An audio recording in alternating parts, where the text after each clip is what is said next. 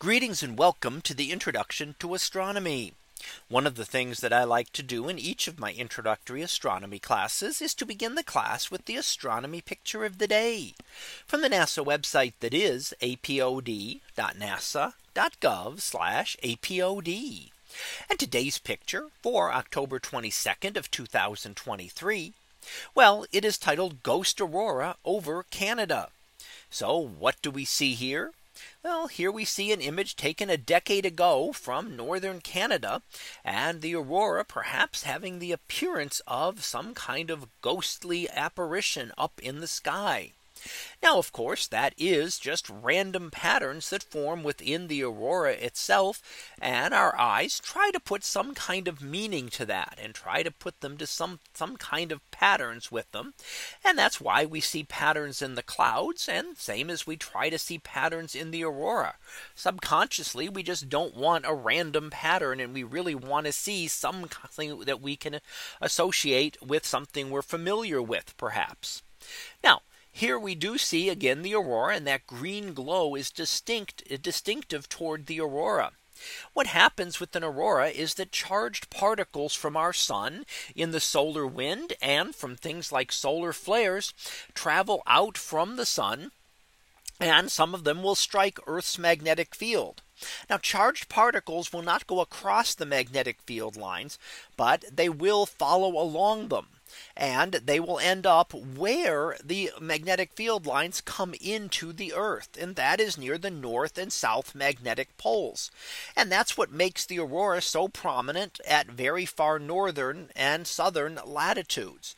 So we don't see them generally in equatorial regions, because that would require a massive storm to deform the Earth's magnetic field enough that you could actually see it at that low of a latitude. So we tend to see them very far north. So northern Canada here, Alaska, Scandinavia are very common regions where we see a lot of aurora. And that's where a lot of our auroral images like this come from. Now, what actually forms the aurora is when those particles strike the atmosphere, they excite the gases there. And in fact, the green glow is associated with oxygen. So oxygen atoms very high up in the Earth's atmosphere. Now, that is oxygen atoms. That is not oxygen molecules. Oxygen molecules are what we breathe. And that is two oxygen atoms bound together. Up in the higher regions of the Earth's atmosphere, we don't have oxygen molecules, but individual oxygen atoms. And those are the ones that will give the green glow when they are excited. Now, you can also sometimes get a reddish glow associated with those, and even a reddish purple that will show up sometimes associated with nitrogen atoms.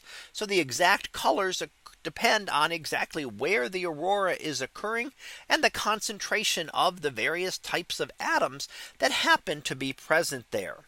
Now, as the sun is getting more and more active over the next couple of years, we can expect to again see more aurora like this at very far northerly latitudes, and pushing down even a little bit further away from the very far north and still to northerly regions, but maybe not quite as far north as we've seen in the past.